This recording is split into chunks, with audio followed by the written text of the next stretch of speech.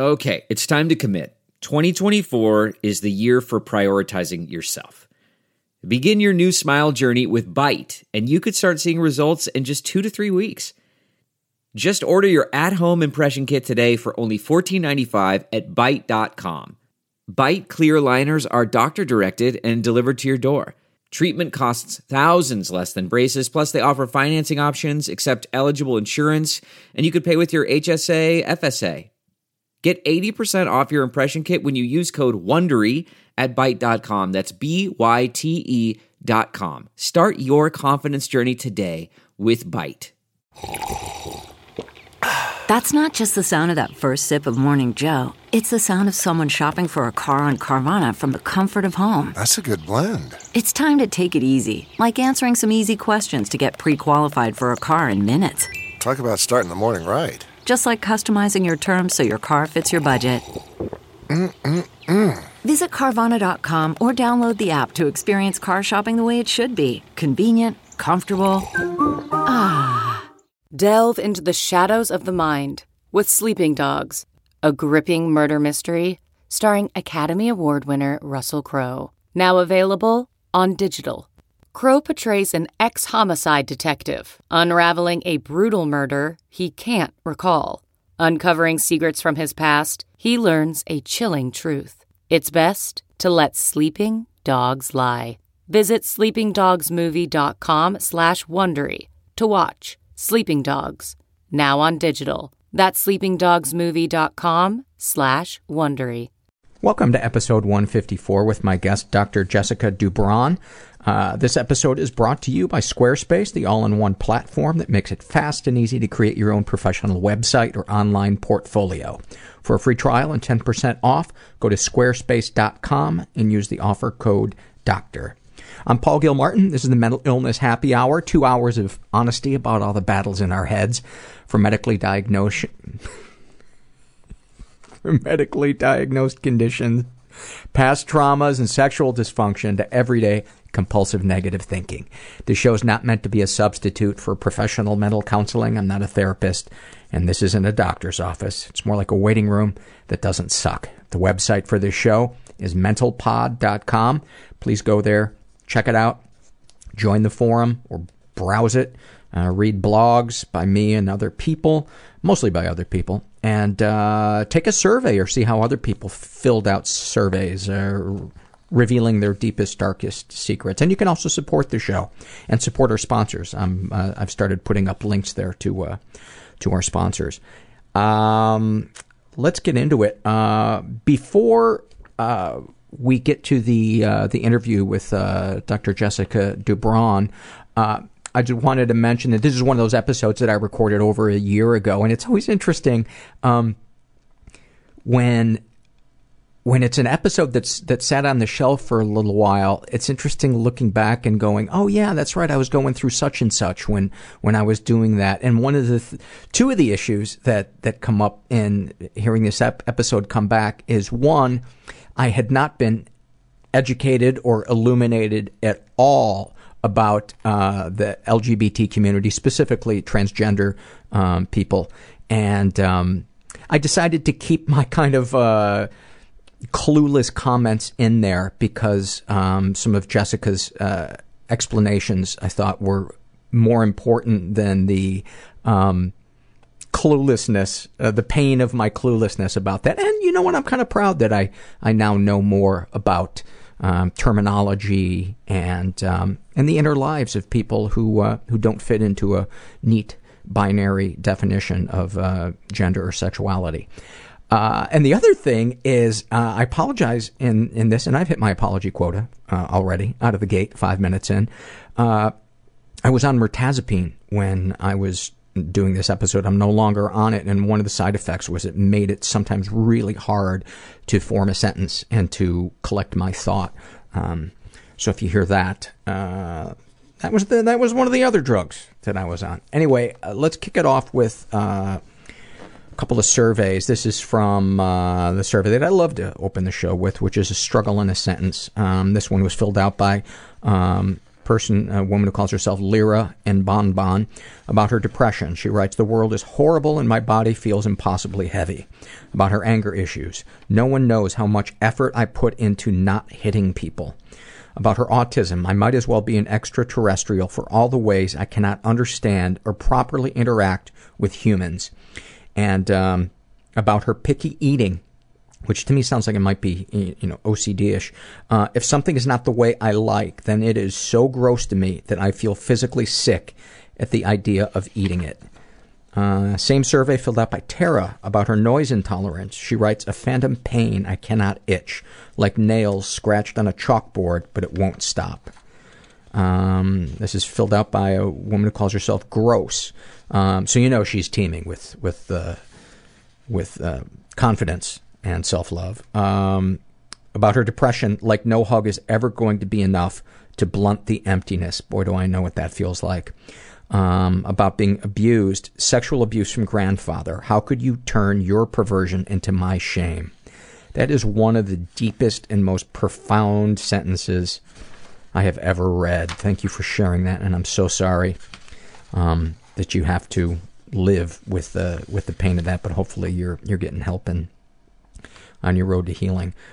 Same survey filled out by a woman who calls herself... By the way, 90% of the surveys on today's show were filled out by females. And a little part of me is like, oh no, am I becoming an Oprah show? Not that Oprah's bad. I think Oprah's an awesome person and her show was awesome. But... I don't know, there's just something when I see a show that doesn't have men in it, it just always makes me kind of worry that, is this something where they go and bash on men, or I don't know. I had to share that fear with you. But I also love that I'm getting to know the inner lives of women so much doing this, especially reading the surveys and interviewing people. Boy, I'm really running at the mouth. I'm over my quota. I take that back. Fuck you. This is filled out by Ashamed, and she writes about her love addiction. I want the love that you give, but I can't stand the rest of you. God, that is so good. This is filled out by a guy. Yay! And about his depression, it's like being surrounded by an invisible quicksand of malaise, self-loathing, and douchebaggery, and every particle of your being is begging you to just sink into it. I love, by the way, that era, the advent of douchebaggery. We all remember that. It was actually the day after the first TV was invented, and some guy said smugly, I don't own a TV. About his anxiety, he writes, knowing the normal, proper way to interact with people, but becoming so full of this physical manifestation of awkwardness and self-doubt that the only thing you can think of is how quickly you can escape. I relate to that one.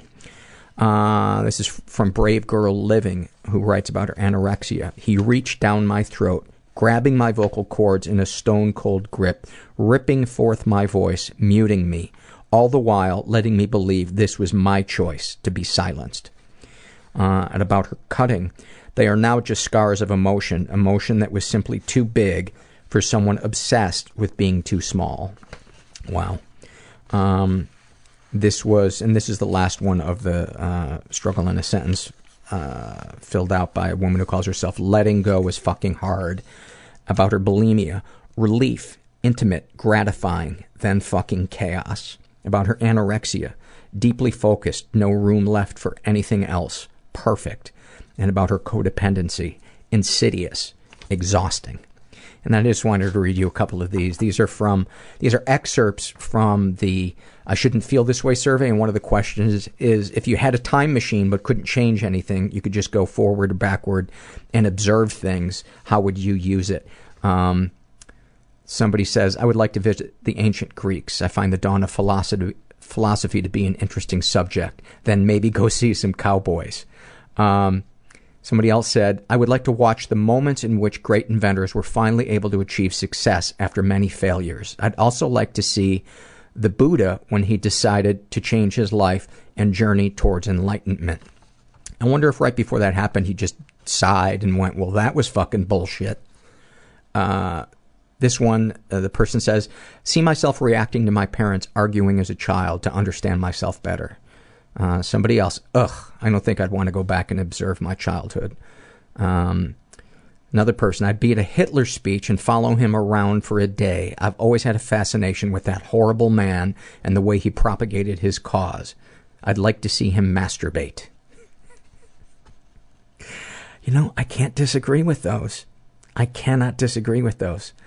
Now this one kind of breaks my heart. I would observe my father's suicide, try to figure out what he was thinking before he did the deed. And then, if the time machine comes with the spacesuit, I would like to see the beginning of the Earth, and then watch Hitler masturbate. Oh God, I wish I didn't need to take meds. Flat out fucking auditory hallucinations. I would literally wake up running from my bed. I'm afraid that I'll pass my anger on to my son. I thought the gunman was my father. Afraid of not being able to make a living. That's probably going to break his heart if he hears it, but that's the truth. They committed him to Bellevue. There was this fear that if I feel this pain, I wish someone could see what was going on and just help me, that it will kill me and I will die and I will drown. You can't think your way out of a thinking problem. And I cried the way that a baby cries. I cried like an animal. It makes me so mad at myself that I do that. The burden of perfectionism. And that's when I got into therapy. Let's talk about that. So I was like, fuck it, I'm alive. I don't give a shit about anything. You are a shining example of what is best about human beings. I'm worried that the Russian militia is coming over the hill. I know that, but Alice, how you feeling? I'm pretty good. Pretty good. Like I'm here with Jessica DuBron, and she is. Do you have your degree yet? I do. I actually just passed my final defense, so I'm now Dr. Jessica DuBron. So you have a doctorate in clinical psychology. Clinical psychology. Mm-hmm. Congratulations. Thank you. You're a friend of Brian, who is a listener who had suggested you as a guest to possibly talk about your life, possibly talk about your what you've done in getting your degree and the people that you've interacted with. And I got the feeling from our email that you'd prefer to kind of keep a lot of the details of your personal life private. Yeah, I've thought about this a lot since you sent me the email telling me that you like when guests get private sometimes, but I'm still unsure of how comfortable I feel with that, because I think it's really important for the future if I work with a client that they can't just, look up this podcast and hear all about my deepest, darkest secrets. That could really impact my relationship with the client. So yeah, and I think it's important to point out that it's the difference.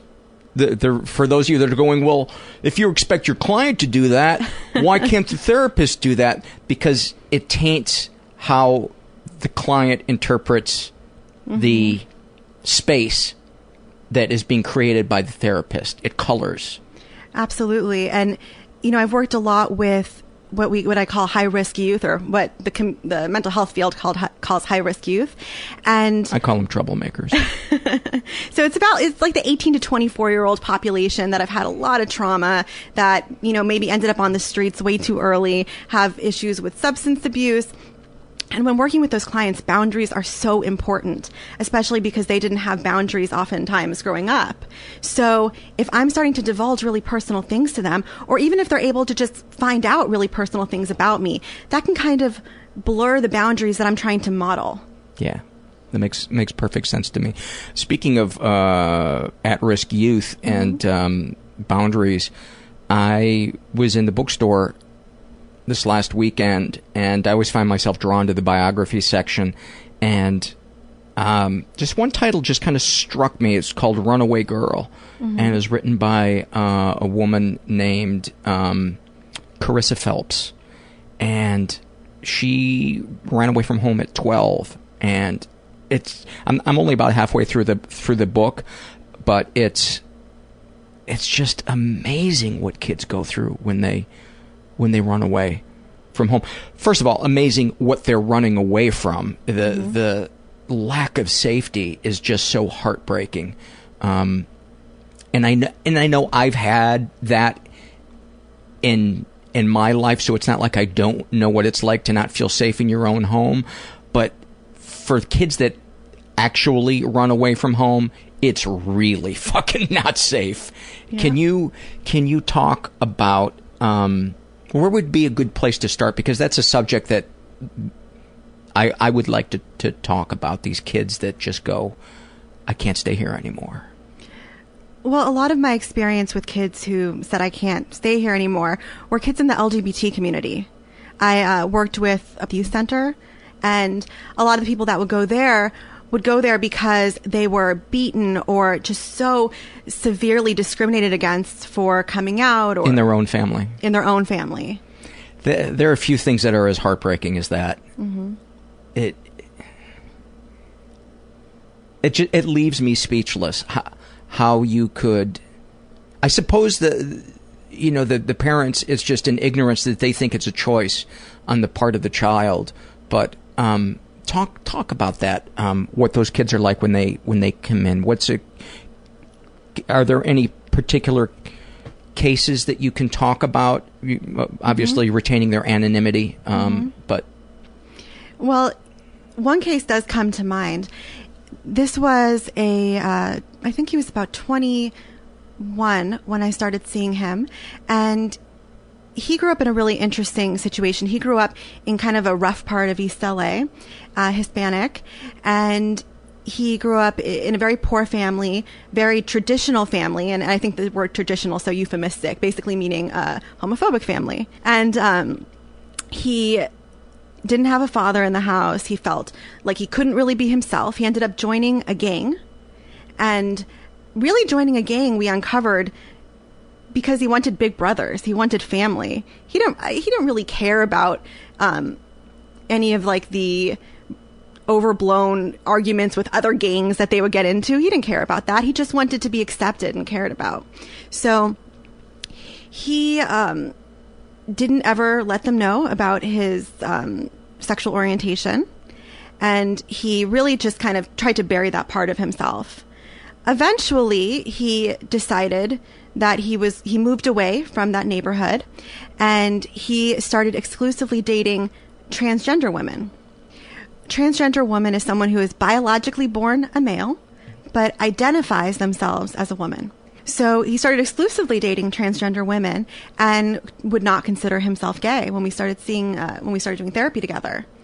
And he had been so ridiculed, so made to feel worthless and not a real man because of his sexual identity in growing up, that by his family, by the people in his neighborhood. Had he revealed his sexuality, or was he effeminate and everybody kind of was like, oh, this kid's gay? He wasn't outwardly effeminate. And in fact, I think he worked very hard to overcompensate by joining a gang, by kind of being this real tough guy. But what he would do, which was really interesting, was he would make these little comments hoping that his mother would understand what he was trying to tell her.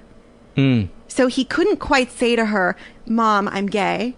He would just make little comments about how, I'm not so, into most of the girls at school, or he would make these little kind of test comments, and he would always get a terrible reaction.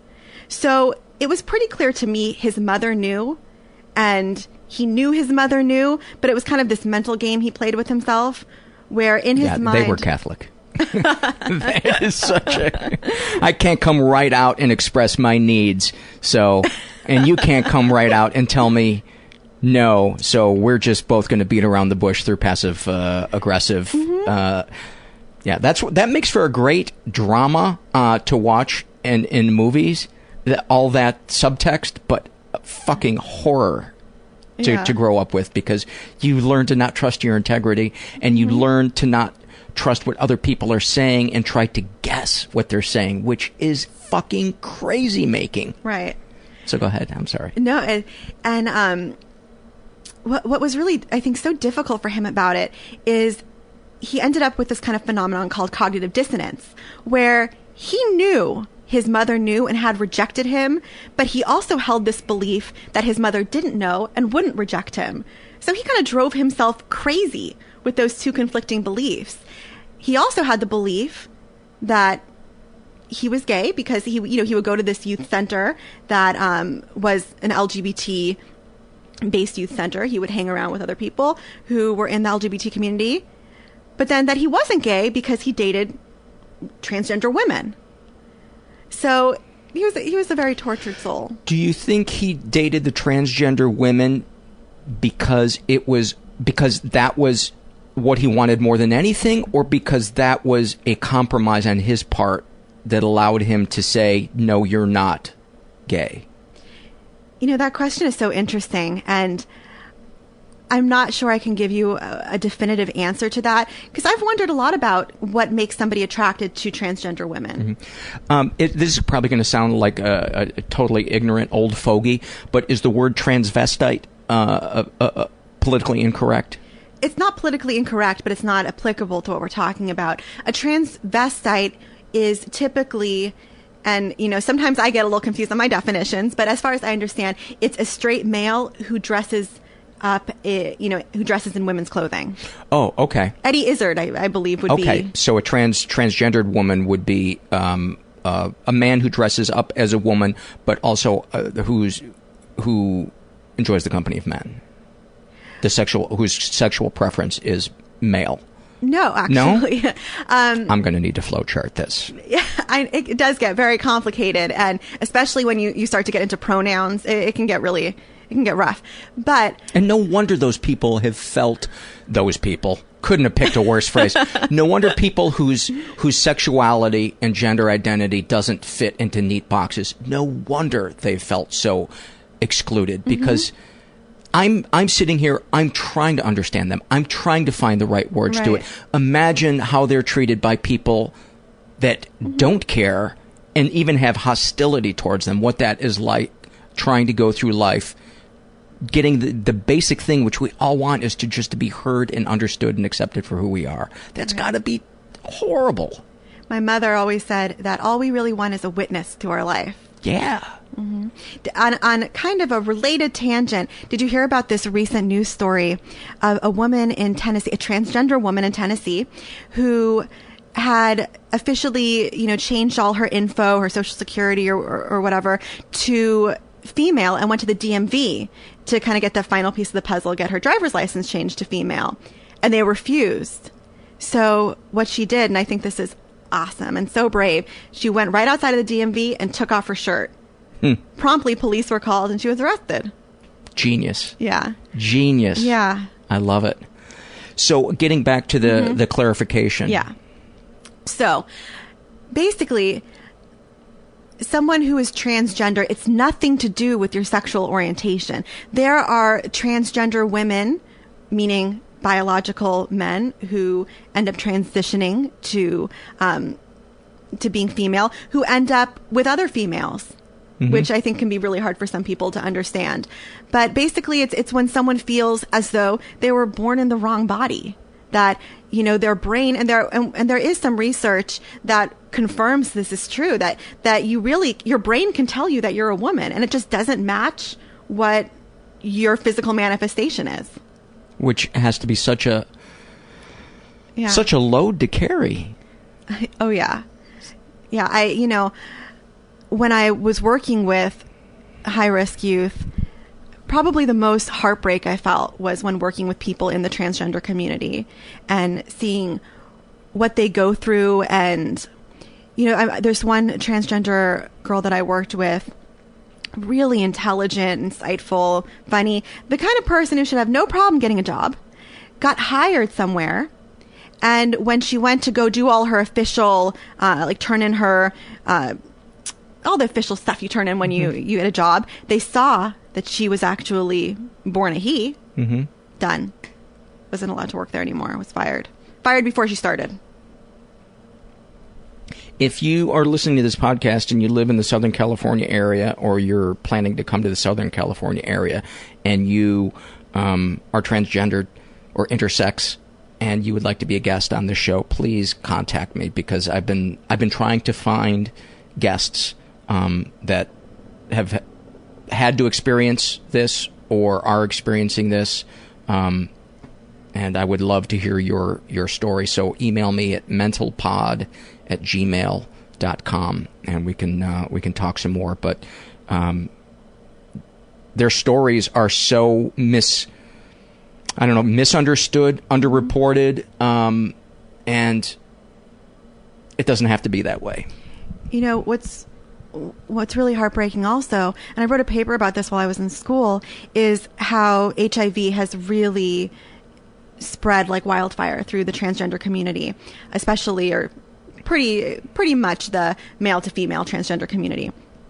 And a big part of the reason is because they can't get hired. They can't get jobs. And so they are given little alternative but to turn to the street and, you know, work as prostitutes. Talk about were you done with that example of that person, the Hispanic former gang member? I yes. Okay. Okay. I didn't know if there was anything more that you wanted to add about his thing. Give me some other case examples, maybe some that involve them having to go to the streets, and how do they turn their lives around? Do they? So one common story, like I was saying, is somebody tries to get a job, works with, the various kind of agencies that will help you get a job, but because they're we're still talking about transgendered youth.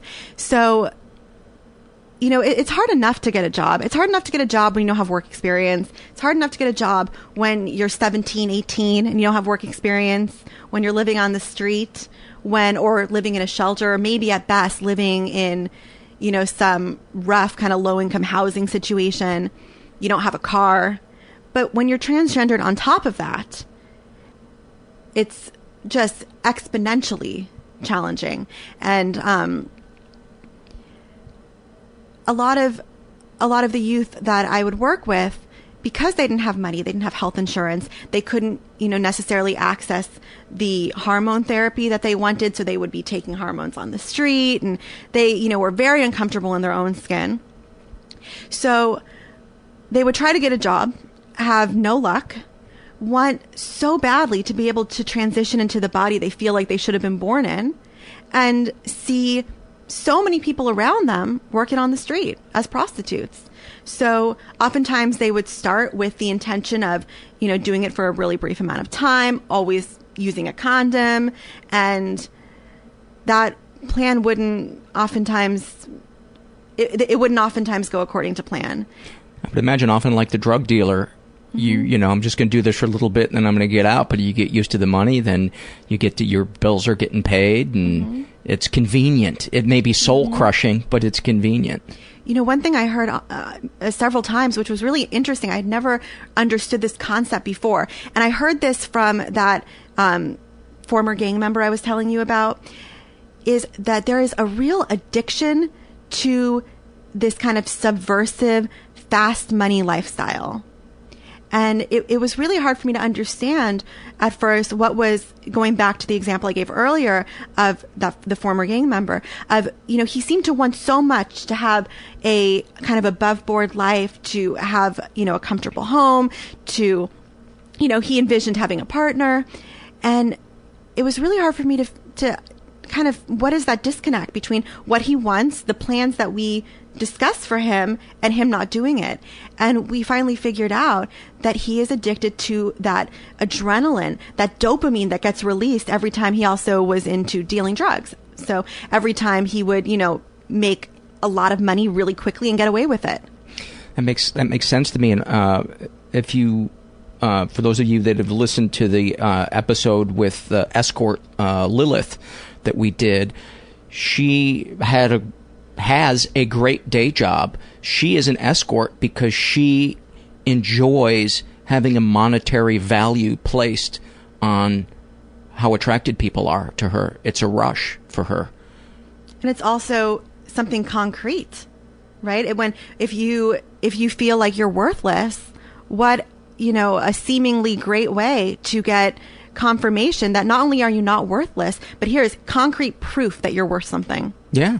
If I weren't married, if I were single, and women, a woman said to me, "Can I pay you, $200 to have sex with me?" I would probably do it. Mm-hmm. I would probably, unless I was completely repulsed by her, my ego would feel so validated by somebody wanting to pay me money to do something like that. So then you put somebody in the crunch of having to make rent. You're hungry, you're cold, you're tired, you're lonely. Mm-hmm. Everybody around you is doing it. And then also add to that, you feel uncomfortable and insecure about your gender. You're maybe in the middle of a transition. And, one of the biggest fears I would hear about from, I should preface this by saying I primarily work with transgender females, was this idea that they wouldn't pass, that they, that people would stare at them or think that they looked strange. So then to actually have somebody want to sleep with them and make them feel desired was absolutely intoxicating. And that would often lead them to forego the condom. They wanted to be this perfect feminine ideal to the John. I've heard statistics that, about 40% of the transgendered male to female people, the transgender women in Los Angeles, have HIV. Wow. And, I've heard a lot of differing statistics on it, but it's a pretty huge amount. I would say that the majority of the ones I worked with had HIV or discovered they had HIV over the course of the time I was there. And we're not going to say his name because I don't want to get sued, but there is a very high profile celebrity who frequents, who is known. Can you talk about that without having me sued? Okay. Yes, there is a very high profile celebrity that really enjoyed the company of the transgender prostitutes in the West Hollywood area. And it was so interesting how... The male to females. Right. Born male, identifies female, and gender expressed as female. Mm-hmm. And if you brought up his name to anyone, any of these transgendered females, they knew him or knew somebody that had slept with him. I would co-run groups at this youth center for the LGBT community. And sometimes he would come up in conversation and they would laugh about it, that he was such a staple of the scene. Yeah. And was he somebody, would he pay them well at least? Well, I can only tell you the rumors, as I was obviously not there during transactions.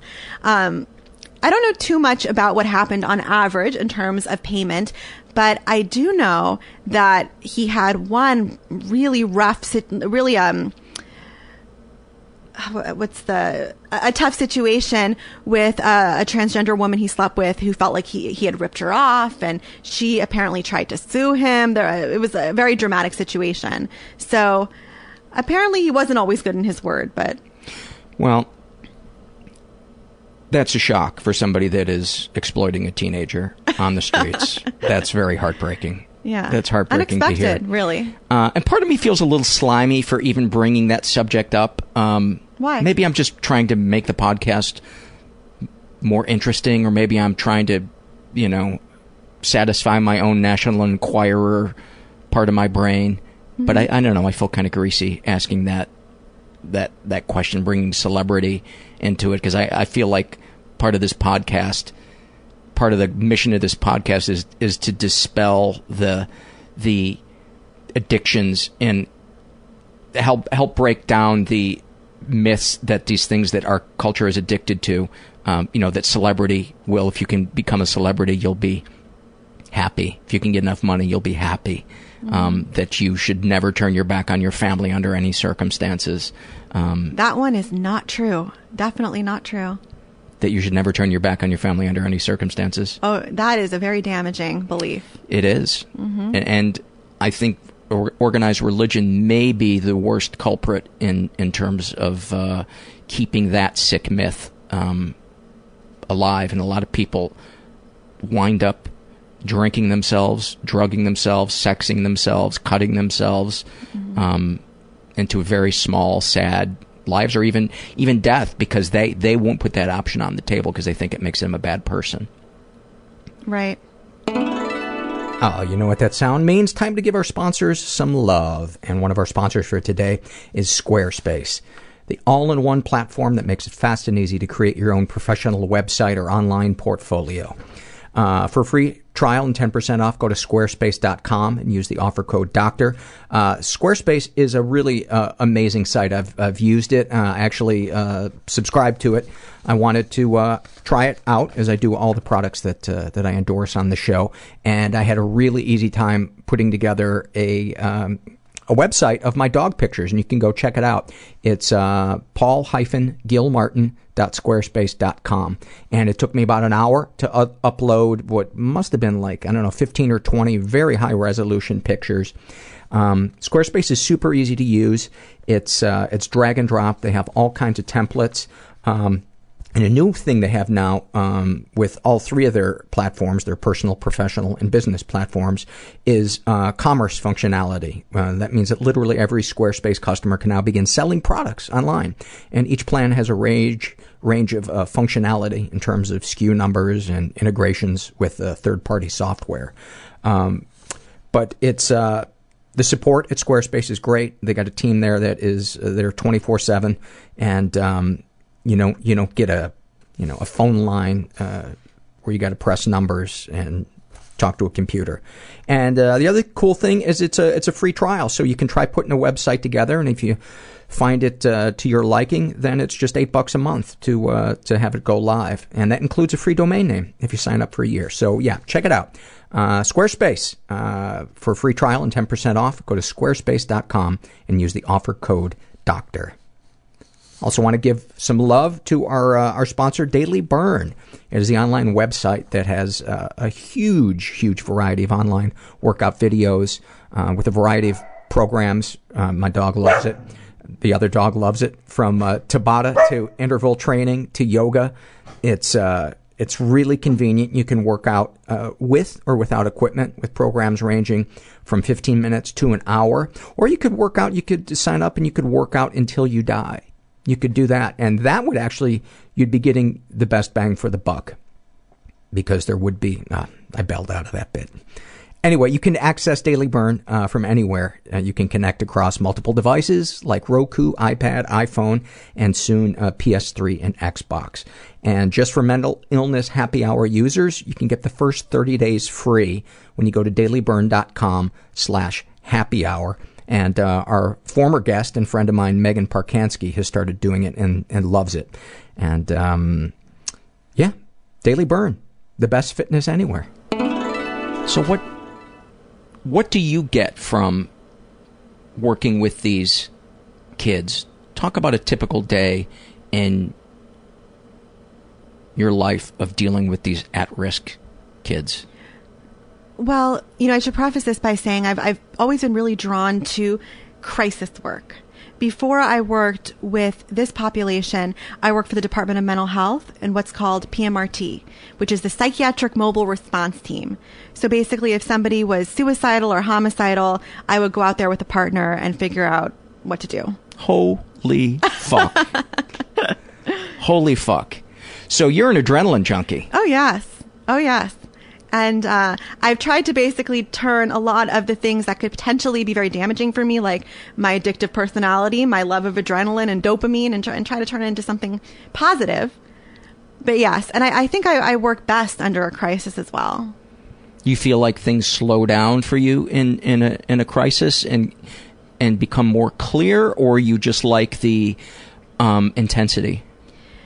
I think it's a combination. I think some people are marathon runners, some people are sprinters. I'm a sprinter. And I like that feeling of going into a situation, not knowing what you're going to find, and kind of putting the pieces together, and it being really important to do so. I think there's an ego to it as well. That when, I've done long-term therapy before. I used to work at a community clinic, and there definitely are rewards to doing long-term therapy. But when you can be there for somebody at the moment when they're about to kill themselves, there is something that just from an ego perspective, I've had to admit is appealing. Yeah, how could it not be? How could you not go home and lay your head on your pillow and feel that your life had more meaning? Yeah. Even when I first started working in this field, the very first thing I did was I worked with children who had autism and other developmental delays. But I worked in the early intervention part of that, which is 1.5 to 3 years old.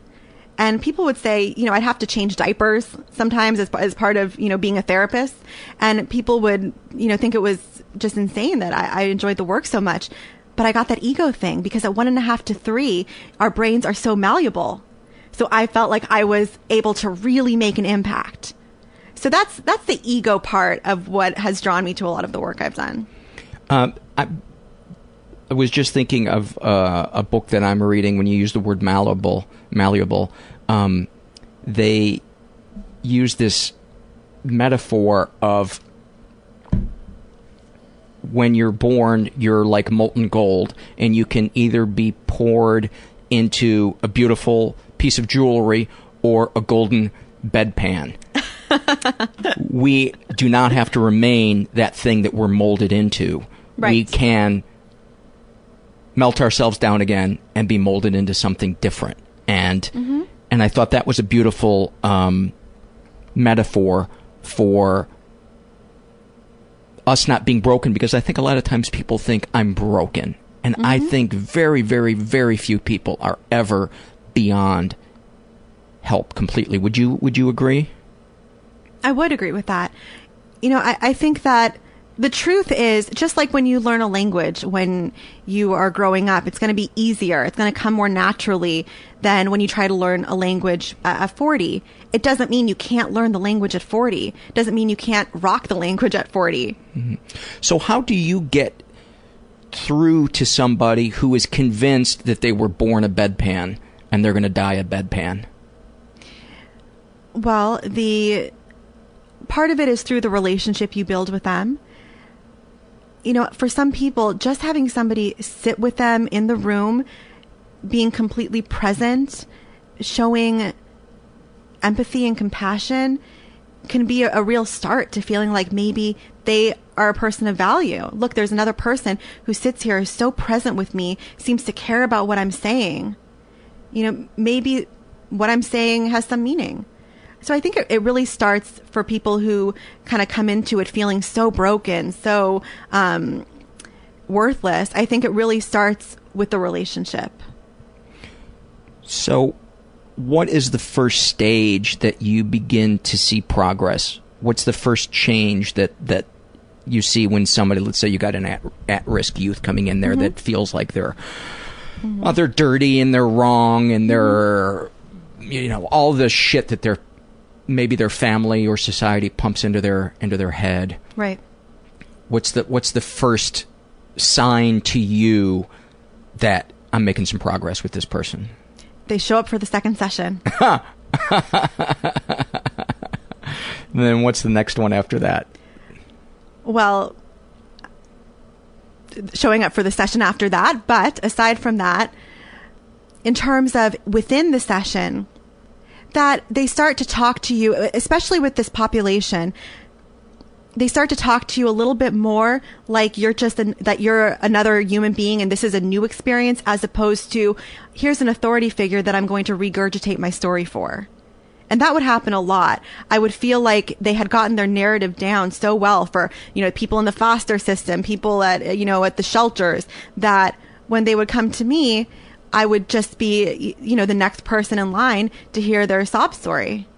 So when that kind of shatters and all of a sudden you're just two human beings sitting there present with each other and they really tell you what's gone on, that's a big sign. And what are the signs that they're really telling you what went on? Do you see emotion in their faces, in their voices? Is it the words that they use? Is it their body language? Sometimes it's the absence of certain words. For example, when I would, work with one of the high-risk youth kids, and they would use so much of like the vernacular that we use in the mental health field, and talk about my last pre-doc psych intern told me such and such. There's something about it that feels like that doesn't feel authentic. I think it's when they kind of drop using the words that they've adopted from the mental health field and start to plan what they're going to, it seems like what they're saying is a little bit more off the cuff, that they are really listening to your questions and answering them in real time, if that makes any sense. So would it be fair to say it becomes more of a conversation and less of an interrogation by the system? That's a great way to put it. Yeah. I think sometimes you don't always see the emotion from them. Sometimes they have such a wall up that, to showing emotion equals weakness, equals powerlessness. Showing emotion equals me being, getting beaten up for acting gay. But sometimes you could see the emotion in their body language, in their word choices, in the way that, they're a little sad when the session's over. That's got to be a beautiful feeling when you get a sense that this person is going to miss you. Yes, it is. It's a good feeling when you know that you've built a relationship with somebody that's healthy, that had good boundaries. And for a lot of these kids, when I, left working for Children's Hospital, they hadn't had a parting of ways that wasn't an abandonment. So being able to end a relationship, but we had talked about it for months and months ahead of time. They were prepared. And it wasn't me abandoning them, but just we both kind of move on. That felt good. Is that emotional for you when that happens? Oh, yeah. Yeah. Do you ever cry in front of them? I don't think that...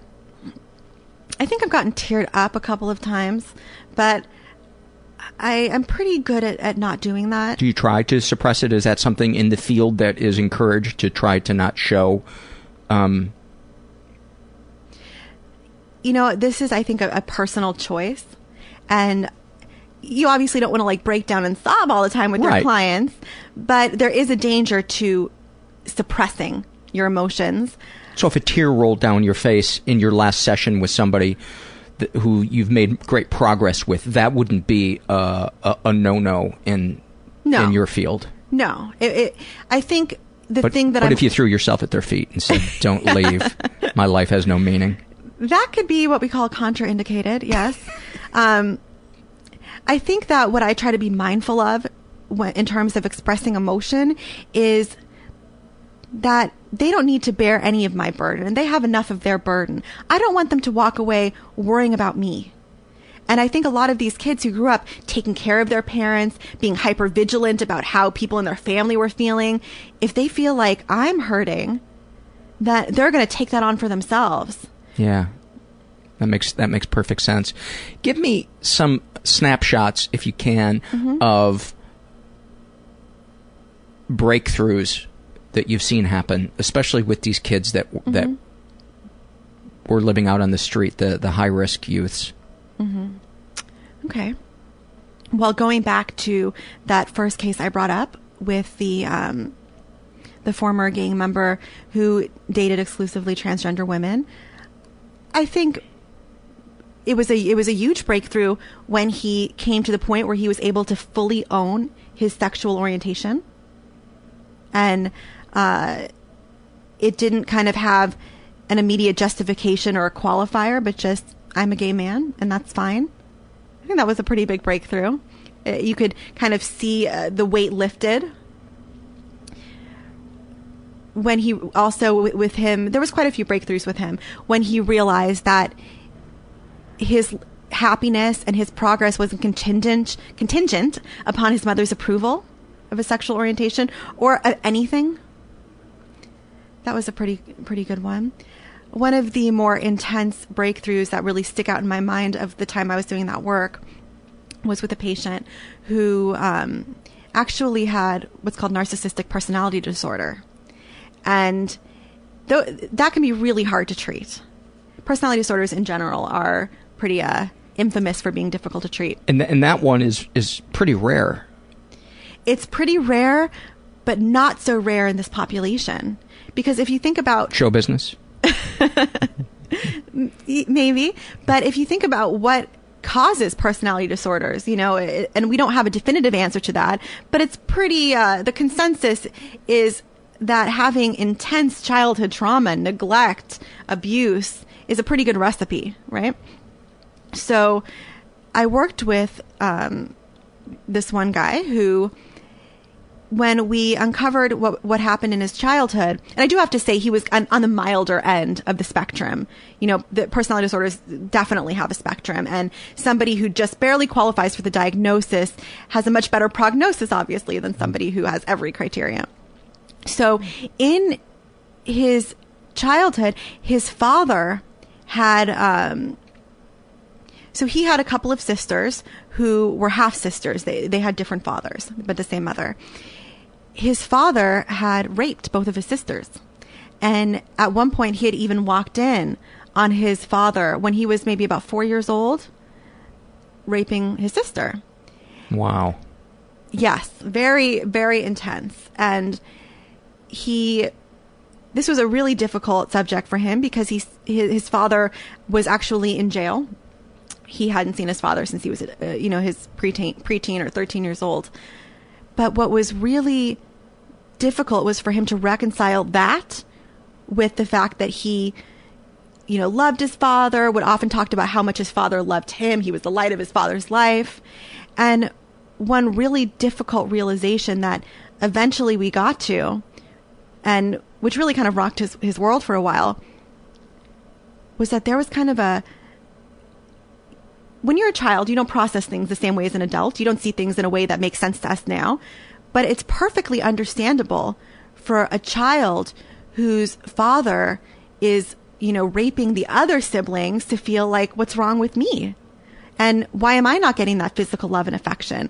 And it's a very uncomfortable, kind of icky thing, but it's completely normal and understandable. And when he was able to get to the point where he could see that, he almost felt neglected or something. What's wrong with me? Because that kid doesn't think of that as rape because you don't know enough about sex at that age. You just think, my dad's doing something with my sister that doesn't involve me, I would imagine. Right. And, he said he knew that there was something not right about it, but But it was a closeness that he craved that he didn't get. And what that turned into was him actually idealizing his relationship with his father, talking about how much his father adored him, and him having this kind of attitude towards his sisters, like, well, they seduced my father. They took advantage of him. Wow. Right. Wow. So did he grow up then being a misogynist? Or just towards his sisters? I mean, how did he break through that? Wow, that is fucking deep. Yes. That is so deep. Yeah. I don't know if I would necessarily say he was a misogynist. I would say that he definitely viewed himself on a different plane than pretty much anybody else. The only person I ever heard him idealize the way he idealized himself was his father. And some of the time me. Some of the time very much not me. But he, I think he really thought that he would often refer to people as commoners, as peasants. Really? Yes. Wow. Yeah. Wow. He was also, but I have to say, he was very charming. He was one of the best patients I had. When I say best patients, I should qualify that, meaning he was one of the most committed patients I had, which took me a while to understand why, if he thinks there's absolutely nothing wrong with him. Right. Is that what happens typically with a narcissistic personality disorder? Is that they don't think there's anything wrong with them? Right. If so, why do they wind up in therapy? They usually don't wind up in therapy, and the ones that do usually end up because they're court-ordered. To be in therapy. He was a really interesting case. He was very intelligent, which actually isn't uncommon with NPD, but he was on the milder side of the spectrum, but he really just wanted someone to talk to. And he felt like nobody in his life, in his family, he called them all ghetto. He felt like he had nobody intelligent to talk to, so he needed to find, someone who was capable of understanding his very brilliant insights and important things he had to say. And that's actually one of the criteria for NPD, narcissistic personality disorder, is that you want to affiliate with people who are people and institutions who are special and, not common, not average. Wow. I was talking with my therapist this last week. I found this book. Somebody had recommended a book about the narcissistic parent. And I went to Amazon to buy it, and I saw this other book that had gotten 5 stars called The Narcissistic Family. And I thought, well, that's got more stars, so I'll buy that one. And I got it, and I got about a chapter into it, and I realized that this was a book written by therapists for therapists. And so I was like, well, I wonder if I'm wasting my time reading this. But I kept reading so many mind-blowing thing after mind-blowing thing in this book that I just kept reading it. And I told my therapist, and she said, no, continue reading it. It's okay. But the one thing that we started talking about was that very few people fit into the absolute spectrum of a personality disorder. And it can be really kind of counterproductive oftentimes to say, I have this, or this person is this. From what I gleaned from what we were talking about, the DSM, which is the manual that is the dictionary of what personality disorders are. You obviously know this. I'm telling this to my listeners. Is more useful as a shorthand to describe what the traits that somebody has than we're putting them in this box and they're going to have this kind of regimen of treatment. Would you agree with that? Yeah, I think, I've gone through a lot of phases with my feelings on the DSM, to be totally honest. In grad school and in the beginning of grad school, I loved it. I would read it as, just fun reading material. I you need to get out more. This is true. If you look at my bookshelf, I have things organized by category with like a little label. So I've been someone who has always enjoyed categorization and clarity and labeling. I've struggled with my own anxiety, and that's been helpful. And there's a comfort in absolutes. Absolutely. But but then when I started practicing, when I started doing my internships, I felt like I was pathologizing everybody. That somebody would come in after a really difficult breakup, maybe, they would come in after these really difficult life situations, and I was looking for their diagnosis. So then I kind of went in my little anti-DSM phase. And when I started working with the high-risk youth population, I wouldn't want to diagnose anybody with anything. But my supervisor, a very brilliant man, said, it's just to help you figure out your treatment. It gives you kind of a focus, a focal point for treatment. So I think it has a lot of uses in terms of a place to start in treatment planning. I think for some people, knowing that there is a label to the misery they're feeling or the reason that they can't seem to hold on to any relationship is comforting. But I think that there's just as many negatives. I think that for some people, it's a crutch. I definitely have encountered people who, they start off sentences with, well, because of my bipolar disorder. And so I think that it's a double-edged sword. Mm-hmm.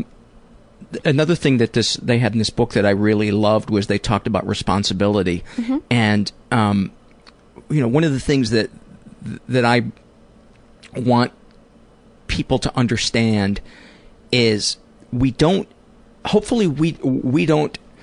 examine our childhood to make our parents suffer.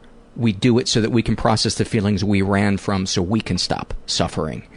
And this book, The Narcissistic Family, talks so eloquently about how unimportant blame is in therapy, that it can really be actually a hindrance, that it's really just about processing things that we've been afraid to feel and learning how to set boundaries and things like that. But the place where responsibility really comes into play is realizing that we're adults now. We didn't have a responsibility as children.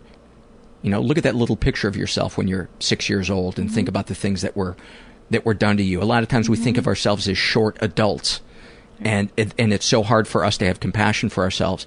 But if we can have empathy for that child and realize that child really didn't have a part in that stuff,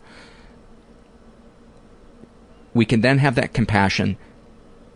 We can understand the dynamic, not necessarily to make somebody else feel shame that did it, but to go, okay, that was not my responsibility. It's to take the responsibility off of you, not necessarily to put it on somebody else and to live the rest of your life angry at that person. And the important thing I'm learning is that I then have a responsibility for my own recovery. To go, I now have the facts. I now know what happened. I see my childhood in a clear light. And I can no longer play the victim because I know what my power is as an adult. I have the power to say no. I have the power to not pick up the phone when this person calls. I have the power to do this. And I have the power to call my therapist and make an appointment. I have the power to go to a support group if there's an addiction that I can't control. And that is my responsibility now, instead of staying in the past and being the victim. Even though it's so healthy to process that stuff and regress back and be that little kid and recall those things and not suppress those emotions. This book is really helping me understand the importance of blame or lack of blame and the difference between responsibility as a child and responsibility as an adult. Does that make sense?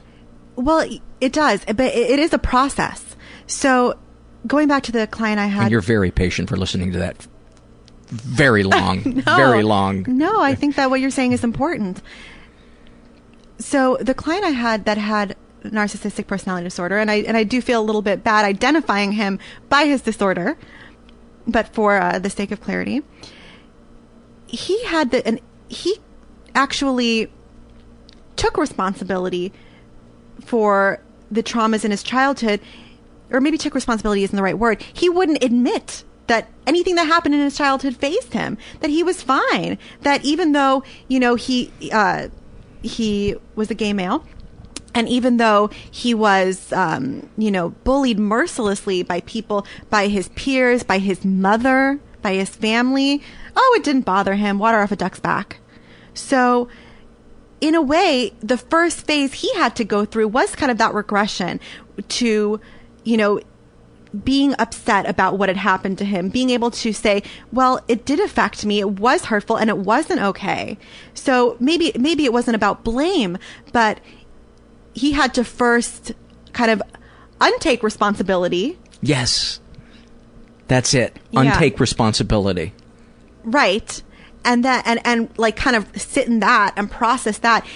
He had to allow himself to be a victim before he could regain his power. Yes. And, sometimes the issue of blame really hinders progress because people feel like by working through their issues from childhood, by confronting the, abusive thing that their father did to them, that they're dishonoring and insulting them. So when you take blame out of it, you're able to avoid this sense of guilt and this kind of twisted sense of loyalty that prevents people from taking an honest look at what happened. Mm-hmm. I just lost my train of thought. There's something I read in that book.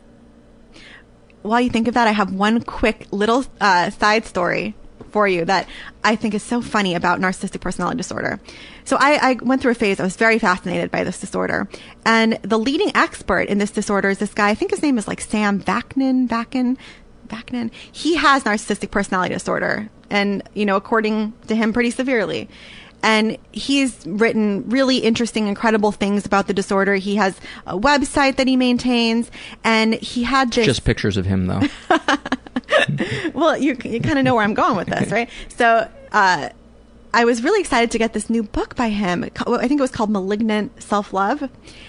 I go to Barnes & Noble's to get the book, and so excited to get the new Sam Vaknin book. And it's a sad state of affairs for me, I know.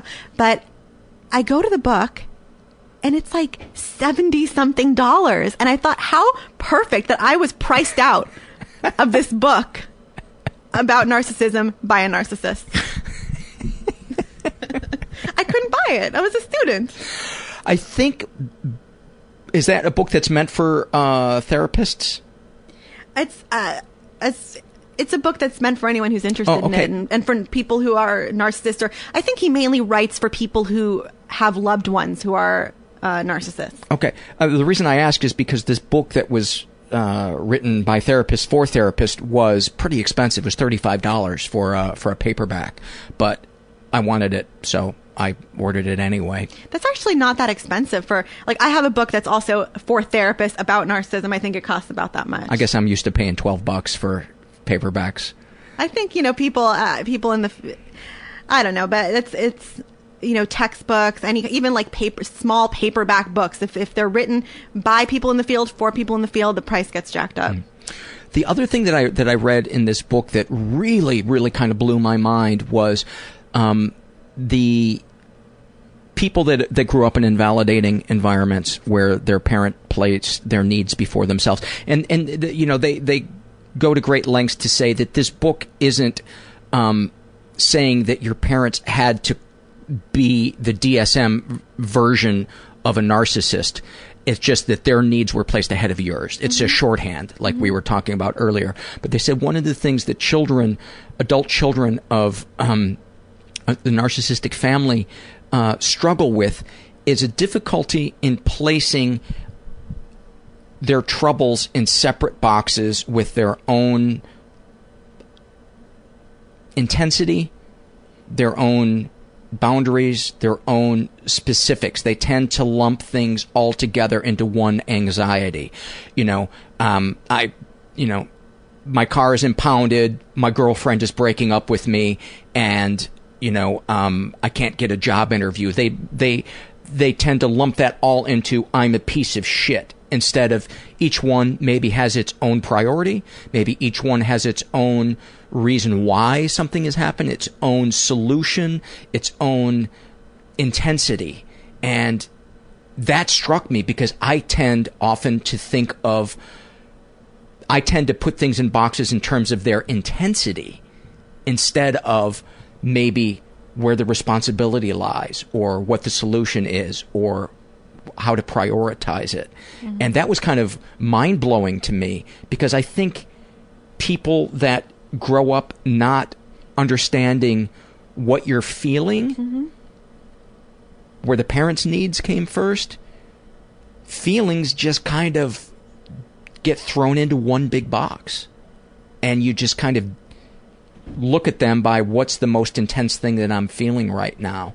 And it's just kind of like one big to-do list of my life is fucked instead of, well, let's just deal with this thing. Let's put that other box over there for right now. That doesn't, I can look at that next month if I need to. Instead, it's just this big ball of I'm fucked. My life is over. I've blown it. I'm an idiot. My life is never going to get better. When you're describing what you're describing makes me think of a great way to describe generalized anxiety disorder, where there's no kind of rational categorization of life stressors or upsetting things that happen. It's just you're immersed in this just tub of wrong. Yeah. How hot is the uncomfortable temperature today? Right. Yeah, I really recommend that book, even though sometimes because it's for therapists, they'll talk about, the such and such model and this process, and I'll be like, I don't know what the fuck they're talking about. But let's talk about the crisis work that you did. Give me some snapshots. Okay, let's see some snapshots. Well, I would be sitting in my office, get a call from a, frantic mother saying, my son is running around the house. He's saying he's going to kill himself. He is breaking things. I don't know what to do. Take some information, grab my partner. We drive out there. If we feel like there is a safety issue, we will call the police and have them meet us there. And we will talk to the mom, hopefully if we're able to, talk to the, what we call identified patient, the person who is in crisis, and figure out, do they need to be hospitalized? Do we need to, maybe give them some referrals? Do we need to come up with a safety plan and kind of handle things accordingly? It was one thing I loved about that job is there really was no typical day or typical call. So it's a little hard to give a snapshot, but I guess that's a fair day in the life. I'm a little shocked that I would just always assume that any person who's talking about killing themselves, the police would come out there and put the person in a straitjacket and have them put under a psychiatrist care for 36 hours or whatever the state law was. It 72? What's it, California? 3 days. Yeah. Yeah. So why is it that you guys were called, and what was the facility that you were working for? So we would be called, a lot of times the police would be called, and I do want to make it clear that if somebody who's suicidal or homicidal, call the police. But sometimes we would deal with people who were kind of what we would call frequent flyers, who were constantly in and out of the hospital, whose family didn't want the police involved every time. The police didn't want to be involved every time. And, we would deal with a lot of people with intense, untreated disorders. And so there would continue to be this chaos, and they didn't want to have, the police come every time. We had a lot of people who were scared of the police. Did you have a relationship with these people who were calling you so that they knew who they were calling? They knew the facility, or were these people calling a facility for the first time because they just found it on a list of something? So we weren't a facility. You were working out of a van. It was actually a carnival. A step up from that. We were working out of bungalows in El Monte. So, a little step up from a van.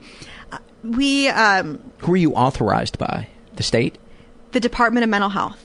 Okay. So LA County, and then if you go under that, it's the Department of Mental Health. Under that, it was what's called the Emergency Outreach Bureau. And that's what PMRT, or people often refer to what we do as a PET team. Okay. So that's where we would work under. So we weren't like a facility. We would refer people to facilities, and it would be pretty much completely dependent on where there was a bed available and if they had insurance. So it wasn't always get in the car and go to this person's house?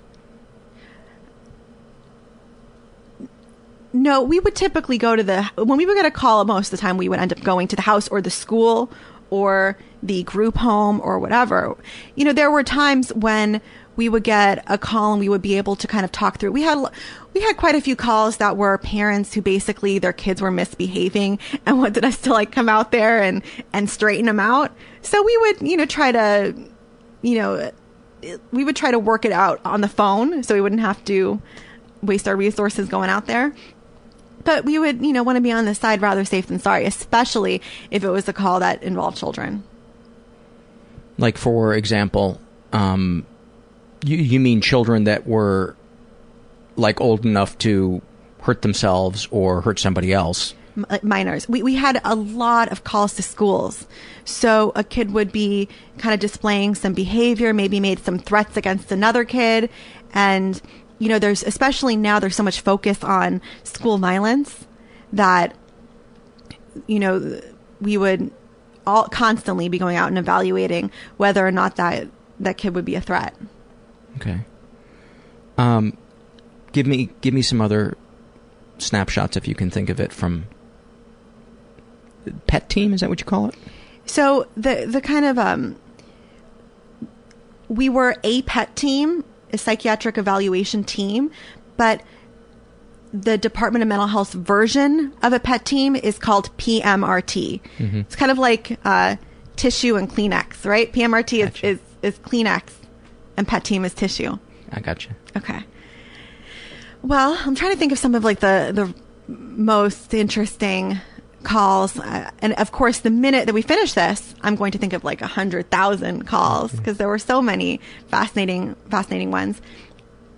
Some of the most interesting calls were when we would go out to see somebody who, it wasn't that they were suicidal or homicidal, it was this third category, which is called gravely disabled. So when, a family member would call us to go out and see their mother because they felt that their mother could no longer take care of herself. And so one call that comes to mind was a son called us about his mother, and his mother had very sophisticated delusions, paranoid delusions. She felt that her neighbors were spying on her, that people were walking around, above the floorboards, and I guess there would be ceiling boards, or above it, on the ceiling, and she was living in a completely delusional world. And by kind of any layman's view of it, she needs help. She needs to go to some kind of facility, but we couldn't hospitalize her. She didn't meet criteria. So those calls would be interesting and sometimes a little bit heartbreaking, because there'd be a son who'd be like, I can't watch her constantly every day. I feel like I don't know what to do with her. She won't go see anybody. She's clearly not okay. She's clearly psychotic. And our answer would often be, well, when she gets worse, call us. Oh, that's so... Yeah. I feel for you, and I feel for the sick person, and I feel for the child that's... What do you recommend for somebody who has a loved one? Let's say it's a child and they have a parent who is under their care, and the parent needs psychiatric help. They need meds or whatever, but the parent won't get any kind of help.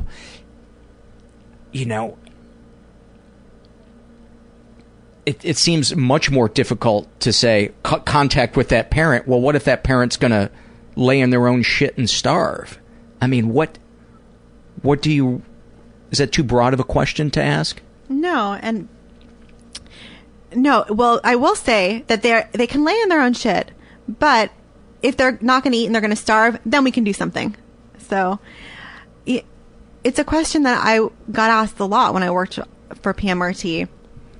And I wish I had a really good answer to that. It's tough because what are your options? If you are going to make an adult do something, if you're going to take away their rights, there's a pretty high bar for what's necessary in order to justify taking away someone's rights. They have to be a danger to themselves or others. Exactly. Or a danger to themselves by virtue of the fact that they're unable to take care of themselves, that they don't feed them. I remember one woman who thought that all the food was poisoned, and, she wouldn't eat anything or drink anything. Well, that would get you hospitalized. So you can't commit them just because looking at them makes you sad. No. And also, you can't commit them if they're only willing to have 1 cup of rice and 1 cup of water a day because everything else is poisoned. You can't commit them then because they're eating and drinking. They're drinking. So it's tough, and there's some amount of personal judgment that we're afforded. So, so sometimes the situation is questionable, but we'll, feel like, okay, well, I think we have enough to hospitalize them. But overall, it can be really difficult, especially when there's paranoia, when paranoid schizophrenia. That makes it so complicated because the people who so desperately need medication are paranoid about taking the medication. And it's just this cycle that feels impossible. So what do you do when you have somebody that's delusional and they don't want to take their meds? Can you have them committed because you think they're a danger to themselves or other people just because they're so delusional? No. And that's what's so frustrating for so many people in that situation. That's why the heartbreaking thing we have to say is, well, hopefully it will get bad enough that we could do something, but not too bad. Yeah. So there's not a lot you can do. And I think that then my concern typically goes to the primary caregiver of that person, taking care of themselves. So what would you recommend for somebody who has somebody who's in their care that they can't commit, they can't cut them loose? What's a good support group? Would you recommend support group therapy, both for that person to get some type of... Absolutely. I think that is one of the smartest things you can do. And, besides the fact that it's such a unique experience to be taking care of a parent with a mental illness that's serious enough that it really impacts your life, but not enough where you can get conservatorship or hospitalize them. That is a really unique, difficult situation. So I think being part of a support group is excellent. And also you can learn about resources. I don't know. I wish I could give you off the top of my head all the different resources available to them. I don't think that there are a wealth of them, but well, there's the three things that I know off the top of my head. You can call 211 from a landline, and you can find out often inexpensive or free resources in your area. You can go to helpguide.org, and you can also go to NAMI.org, National Alliance on Mental Illness, NAMI.org, and those are three places that I know of that are where you can find stuff that, especially if money is an issue. And 211, I'm glad you brought that up. It's amazing how many people don't know about 211, which is really the 411 of mental health. Yeah. And it actually encompasses even more than mental health. It can be, there's a dead animal that needs picking up, there's this and that, but within that community service thing, you will, when you call 211, you can get directed to the mental health services. 24 hours a day. And a lot of times people who would contact the pet team would get to us through 211. Yeah, I'd never heard of it until like a year ago, and I was like, this is a word that needs to be spread. Also, but you got to call from a landline. That's the other thing. It won't work from a cell phone. I didn't know that. Yeah. Actually, interesting. Actually, are you sure about that?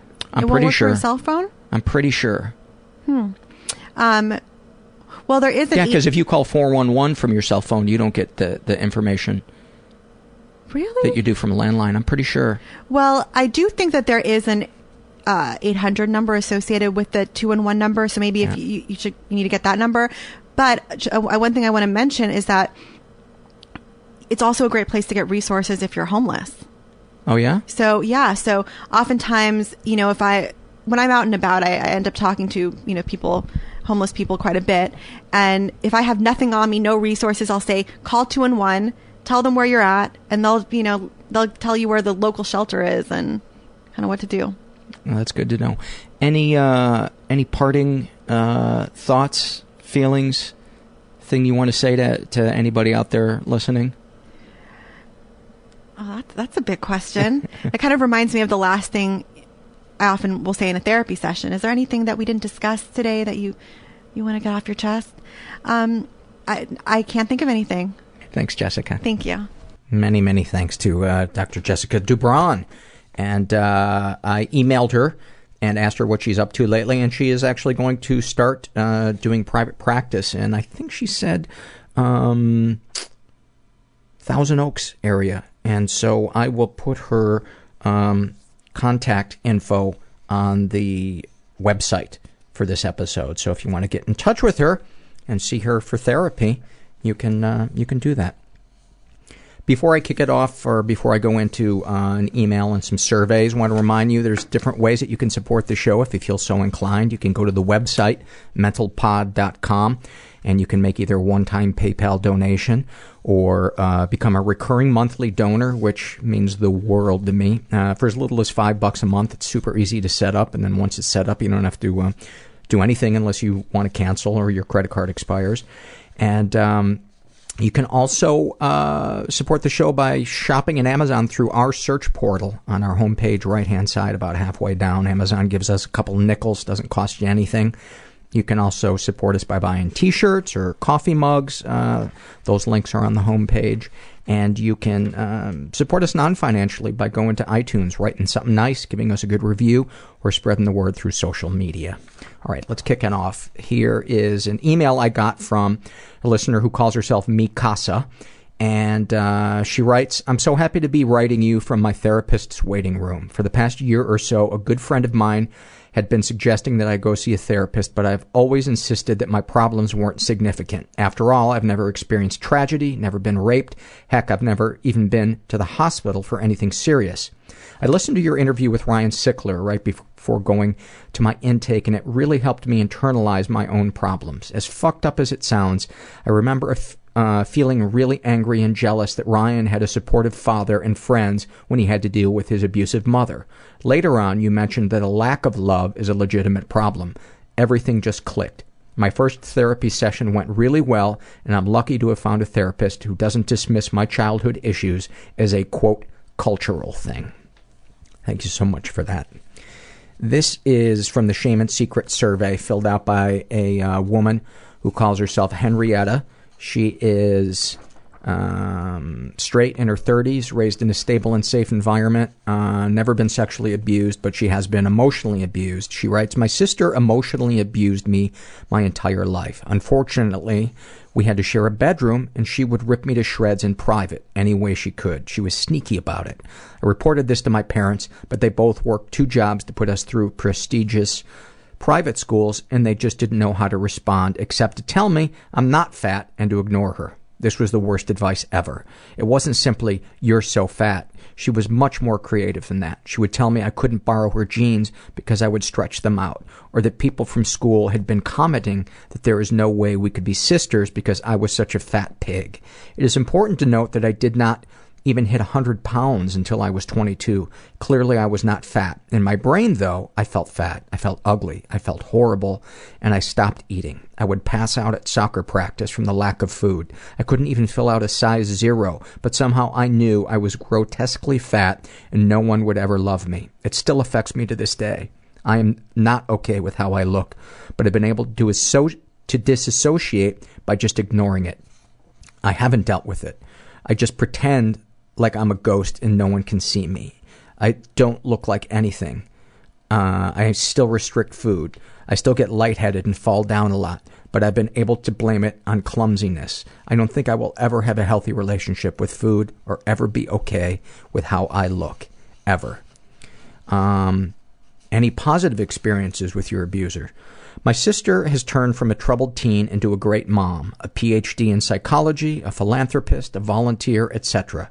She's the perfect woman now, except I know deep down she's still a horrible bitch. I think she does all of these things to cover up the shame of who she really is. I pretend to like her, but I avoid talking to her at all costs. It all feels so fake to me.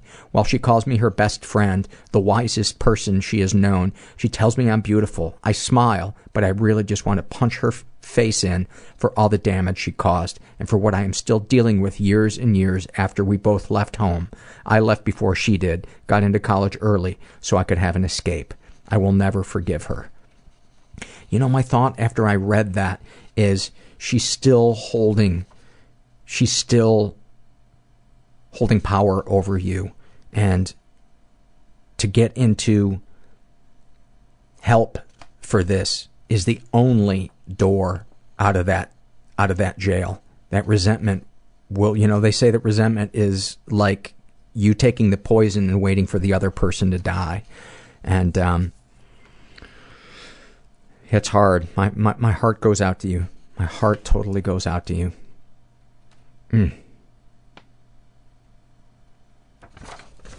Thank you for sharing that. This is from the Awfulsome Moment survey, filled out by someone who calls herself Awfulsome Seconds. She writes, a few months into a relationship, my boyfriend asked if we could talk in the car. When I got downstairs and saw him, he He was sobbing and clutching a piece of paper. Naturally, I hugged him and asked what's wrong. He handed me a piece of paper, and on it was the sweetest list of 10 reasons why he loved me. We weren't on I love you terms yet, so this was the first time the L-bomb got dropped. I figured he was being overly emotional, so I told him I loved him too, which was true. Between sobs, he goes on to explain that he was still in love with his ex-girlfriend and was upset that he had to break up with me. Now, normally, people would just drop everything and leave at that point, but I was so confused at the time that I stuck around for the rest of the day. A few hours later, he called a group meeting with his friends, his ex-girlfriend included, and I sat around eating a bag of popcorn as he publicly declared his love for his ex. It was really fucking weird. Anyway, she rejected him, and we ended up dating for 2 years after that. That pretty much sums up my self-worth. That is awfulsome. Thank you for sharing that. This is from the Shame and Secret survey, and it's just a excerpt from it. This was filled out by Jen. She's straight in her 30s. And I just want to read one thing she wrote about her deepest, darkest secret. I lead men on and then block their numbers when I am sick of their attention. I never let them know where I live or what I drive or anything about my personal life. I just want attention, just enough to make me feel wanted. Then I shut it away when I feel ashamed of leading someone on. I feign happiness to a lot of my friends. They don't know how truly fucked up I am, and they'd probably run away from me if they knew about my crushing loneliness and thoughts about my own death. Now I just want to give you a hug and say that I bet most of your friends have those same thoughts and feelings. And the one thing that has brought me closer to people than anything else is getting vulnerable. But I don't know if your friends are safe enough to get vulnerable, but there are people who are safe enough to get vulnerable, and I had to go to a support group to find them. This is from the Happy Moment survey, filled out by a woman who calls herself Titch. And I said a Happy Moment survey, right? Yeah. She writes, I was 2 days into a week-long trip to a small beach house with 7 of my closest friends. It was the first time we'd all had a holiday without parents involved. This, of course, meant that we started drinking around 3 p.m. Hours passed as the teenagers we were ran down to the beach in the dark. Once there, we all stripped down and went skinny dipping. It was the happiest I'd been in years, ticking something off the bucket list with all of the huge people I care about laughing and screaming alongside me. This was an especially big milestone for me as a bulimic. Being naked in front of people and actually enjoying myself was one of the first steps I've taken towards health. Side note, when we all finally got back to the house after our adventure, we realized it hadn't even hit 10:30 p.m. yet. I don't understand why that was included. Because it was so early? I don't know. I did that with a group of friends one time. I think we were in our late teens, and and a cop comes down and shines his flashlight on me. Nobody else, on me. Yeah.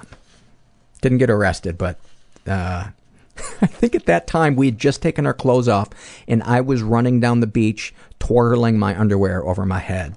And everybody had a good laugh about that one. This is from the Shame and Secret survey, filled out by a woman who calls herself UK Girl. She is 18, straight, raised in a pretty dysfunctional environment, was the victim of sexual abuse and reported it. Oh, never reported it. She writes, I was molested by my best friend and her mother from the ages of 6 to 9. Children and families got involved because apparently this happened to other children who told on them. When I was questioned, I lied and said it never happened. I could never tell on my best friend and her mom. I was also too ashamed to admit that happened to me. 8 years later, I finally confided in my boyfriend and told him. She has been physically abused and she's been emotionally abused. My father would hit me from time to time, but he took his anger out more so on my mother and my younger brother. My father is very manipulative and emotionally abused me and my family for years. Any positive experiences with your abusers? Yes, my sexual abuser, the mother of my best friend, was a family friend and my church small group leader from grades 1 to 5. It made me feel confused that I was supposed to look up to her, but then she would hurt me. With my father, of course, I had several positive experiences with him. It makes me feel torn. Do I forgive him and continue to have good times together? Or do I remember what he's done to me and my family and walk away from him? You know, I think the more important question is how do you feel around him today? I think that's the important thing. And protecting yourself from feeling unsafe. That, to me, is the most important thing. Deepest, darkest thoughts. Being touched in those places felt good. It makes me sick that I partially liked something that did so much harm to me. You are not alone in thinking or feeling that, and that's totally normal. Deepest, darkest secrets. After I was molested, I started molesting other kids my age. Thinking about it, I want to throw up and find those childhood friends and beg for forgiveness and let them know how sorry I am. I have never once told anyone that. Thank you for sharing that. I'm sure that's really, really hard to type that out, but you are not alone in that either. A lot of people that were fucked with as kids then turned around and experimented on other kids, but I hope you can find a way to forgive yourself. Sexual fantasies most powerful to you. Being with another female, even though I am straight and in a happy relationship with a male. What, if anything, would you like to say to someone you haven't been able to?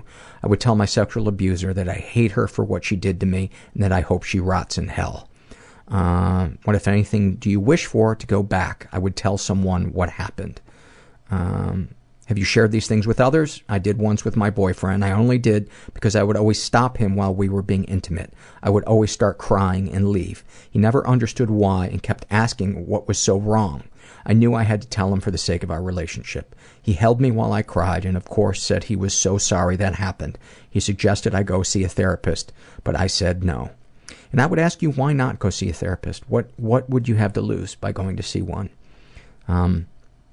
You know, what is the side effect of keeping this in? You know, keeping this... How do you feel after writing these things down? Depressed, angry, ashamed, hateful. How about going to a therapist and just reading your survey? What a great place to start that would be. My first visit to a therapist when I was 24 was basically me reading a shame and secret survey in front of this person. And...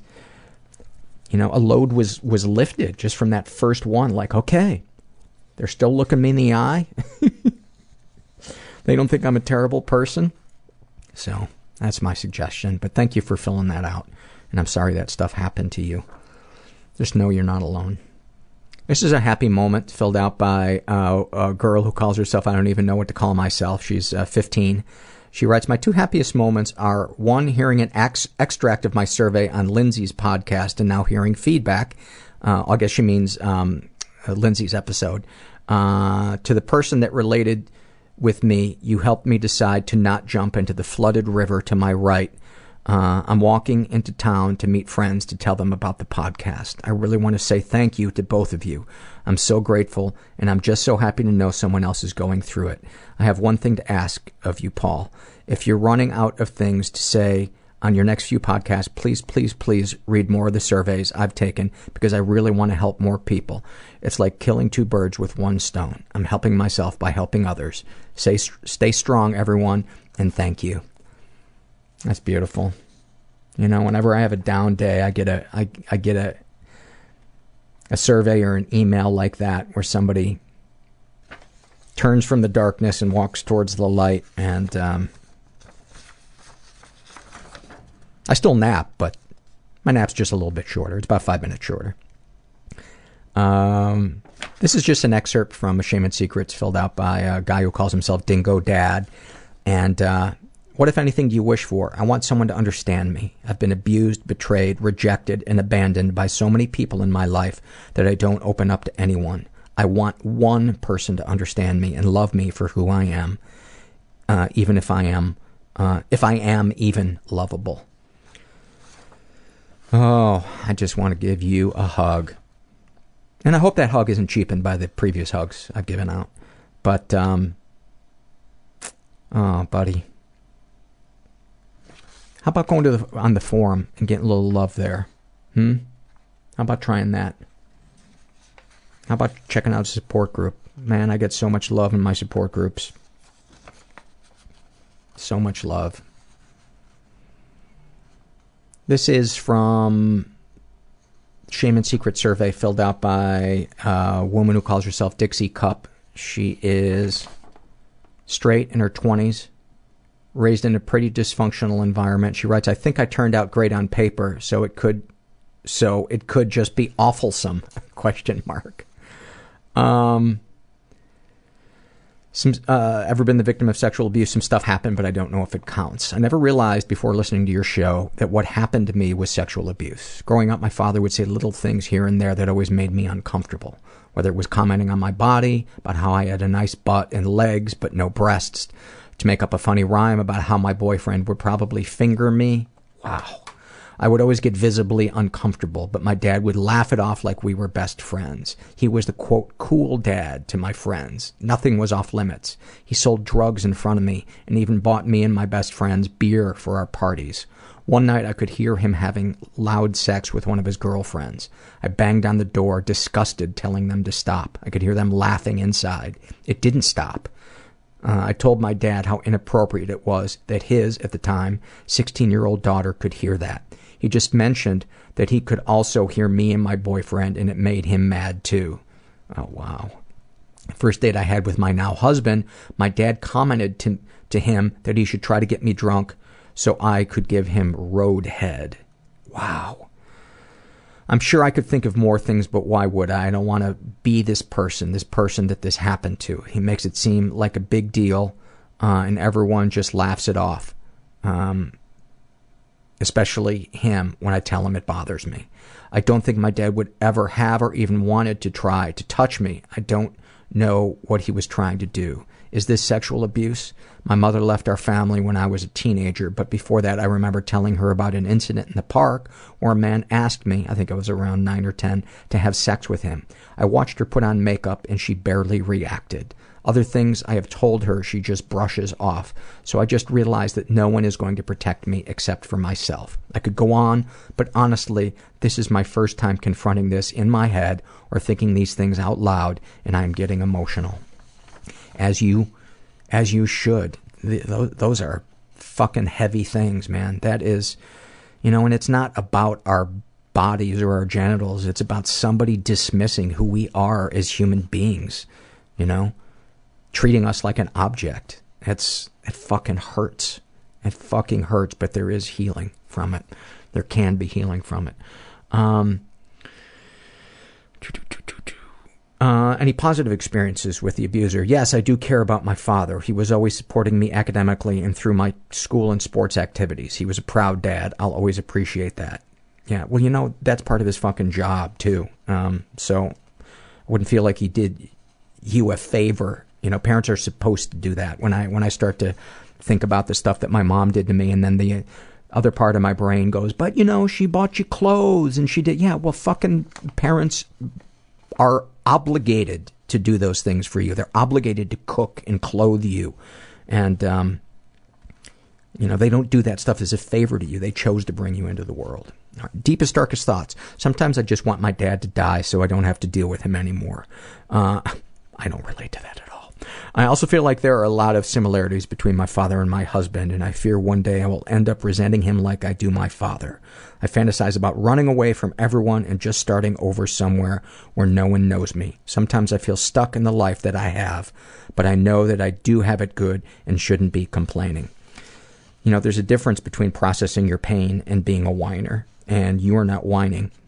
You have pain. You have pain. You were abused. You were sexually abused. Your father sexualized you. And one of the things when you're raised with a narcissistic parent like you were is that you struggle with black and white thinking. It's like, I either need to just suck it up and be around him, or I need to, divorce my husband and move out of town and find another life. And therapy really helps with you and support groups find the gray area where we should live, where life is. Deepest, darkest secrets. I feel like I am never fully letting my guard down with anyone. I always feel ashamed to have to hide things. want to see a therapist, but I don't know where to find the time.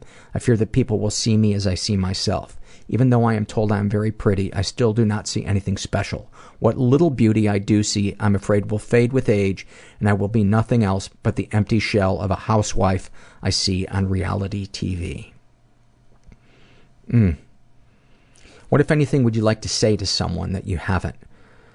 To myself, you're going to be fucking okay. You don't need to fix everything, and you need to stop beating yourself up for being a fucking human. Bad things happen and good things happen.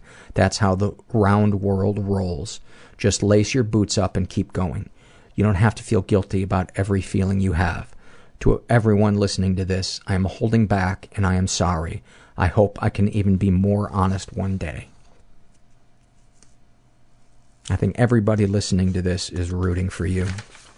Really, really rooting for you. I'm against you, but they're rooting for you. Of course, I'm kidding. Yeah, I hope you take that step and go to therapy. This is from the Shame and Secret survey, filled out by a woman who calls herself Pink Martini, and I just wanted to read 2 excerpts from this. Darkest thoughts. I would love to know what it's like to be in an intimate relationship with a woman. I was once in a cab with a female friend in college, and we were really drunk, and we kissed. It was so good, we did it again. It was the best kiss ever. I don't really like sex. I like kissing and affection, but not sex. I hate that I cannot be affectionate to my husband without it leading to sex. I think men are gross animals, but I have never identified as anything but straight. I have a bit of a girl crush on my female dance teacher. I wish my husband would just move out one day and disappear from my life so I could start over. I worry that people will think I'm weird and I will be rejected. I worry that I will never have a loving, intimate relationship with someone who is not a total fuck-up. I worry that I will never have the freedom and space to express myself, and I so desperately want that. Darkest secrets. I cheated on my husband with other people when we were in a relationship but not yet married. I don't want anyone to know about it, but I also don't feel the least bit guilty about it. I would do it now if the opportunity presented itself. I think he is the smartest idiot I know. That is such a great sentence. I often go in our spare bedroom and masturbate after he falls asleep. I also do it when he's mowing the lawn. I hate having sex with him. It is awkward and weird, and the only time I've ever enjoyed it is when I've taken an Ambien and had a few drinks. He literally doesn't even know where to put his dick. I have to stick it in myself. After that, he basically jerks off inside me with his eyes clamped shut. I've never had an orgasm while having sex. And there was, her survey was pretty long, and so I didn't read the stuff, but there was a lot of stuff with her dad. And, she writes, my dad was a textbook narcissist and my mom was his enabler. Just know you're not alone. Know you are not alone. And, every person whose survey I read on this podcast, there's so many people that are rooting for you. I hate seeing all the... I know pain is a part of life, but it kills me sometimes to see how many people are stuck and afraid to reach for that life raft that is just going back and forth in front of them. Somebody said something really profound at my support group tonight. They said, don't judge the solution offered to you when you're stuck in the problem. And I agree. I would be dead if I had judged the solution to my alcoholism, addiction, and depression. I would absolutely.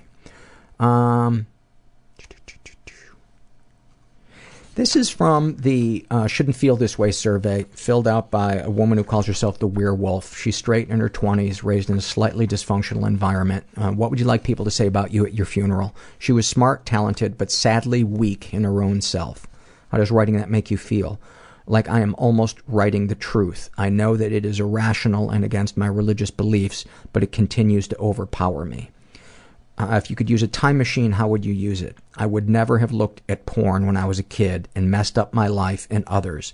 I wasn't old enough to know the purpose of what it was for. I hate myself. I hate everything about myself.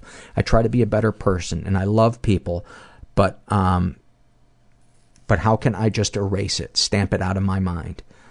I'm supposed to feel happy that I won a scholarship, but I don't. I feel unworthy. I'm supposed to feel content about my life, but I don't. I feel ashamed. How does writing that make you feel? Disgusting. I feel like my mind is plagued by horrific thoughts. Do you think you're abnormal for feeling what you do?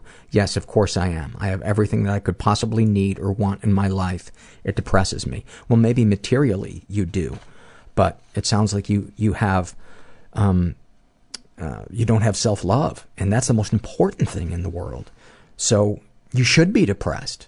You know, somebody who doesn't have the result of lack of self-love, how can it not be depression or anger, you know, or sadness or hopelessness? Would knowing other people feel the same way make you feel better about yourself? Why would it? Negative people together aren't the happiest of crowds. So why should I feel relieved? It is my soul that I worry for. It is that pain that I feel when I am alone and thinking back on my life. You know, it sounds like there was some type of trauma around pornography as a child, and I don't know what the thoughts are that are in your head, but it sounds like you have a strict religious, I don't know what you want to call it, belief system. And I just get the feeling from reading that there is some dichotomy between what is being preached in your strict church and what you feel. And I would talk to somebody about that, because God, my hunch is that you're not a bad person, and you're uncomfortable with your sexuality because maybe your religion has a stick up its ass. How's that for delicate diplomatic phrasing? I just wanted to read this excerpt of this person from the Shouldn't Feel This Way survey. And how do you feel about writing what you've written? Bittersweet. I'm definitely not afraid of death, but I'm terrified of dying before people truly know who I am. Man, that one hit me like a foot right in my chest. That is an intensely deep fear of mine. But I got to say, doing this podcast, that probably transformed into my fear is that people know too much about me and that I'm a fucking exhibitionist. But I think everybody is afraid that we're gonna live life on this planet and we won't have lived it fully or been known fully. And I can tell you, you can find people that will know you and love you. They're just not always easy to find. It's not convenient, and it's really hard to do it sitting in your fucking recliner. This is an awfulsome moment filled out by Titch. Oh, she was on a previous survey. And she writes, when I was 16, my grandfather was diagnosed with stomach cancer. There are 5 grandchildren, myself included, and we weren't informed until the last minute. The whole family went to visit him in recovery. We're all sitting around his room while my auntie tries to talk her away out of feeling uncomfortable.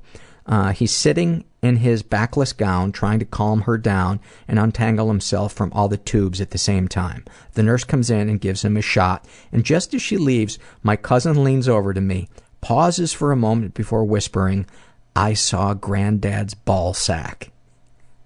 She wasn't as quiet as she thought, and everyone heard and instantly started laughing, including the nurse.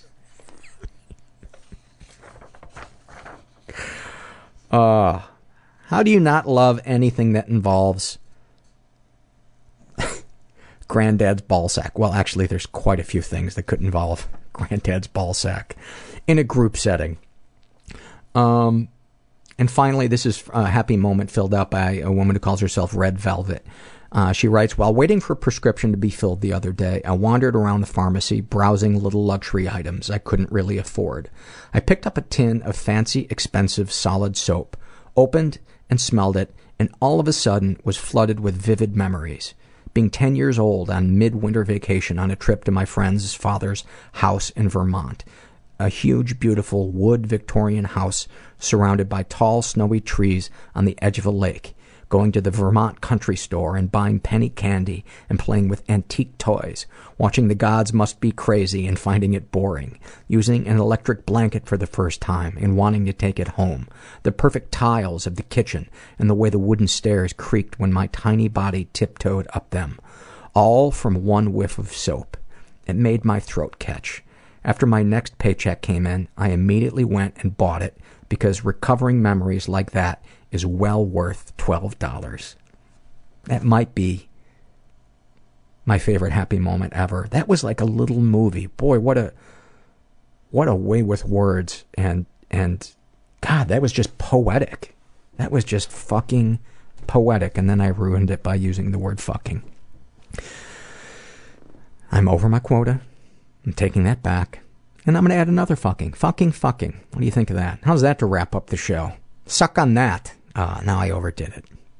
Taking it back. Suck it. Suck it, fuck it. I kind of want to end it on that. But now I can't because I spoke up. If you're listening to this, A, you're never listening again. And B, I hope you're feeling less alone, because you are not. You are most definitely not alone. We're a big, happy, crazy family. And let's remember we got each other. And join that forum. Let people get to know you. And remember, there is hope if you can just get out of your shell. And thanks for listening. Everybody I know is bizarrely beautifully Everybody fucked up I know in some weird is way. bizarrely beautifully fucked up in some weird way. Bizarrely beautifully fucked up in some weird way.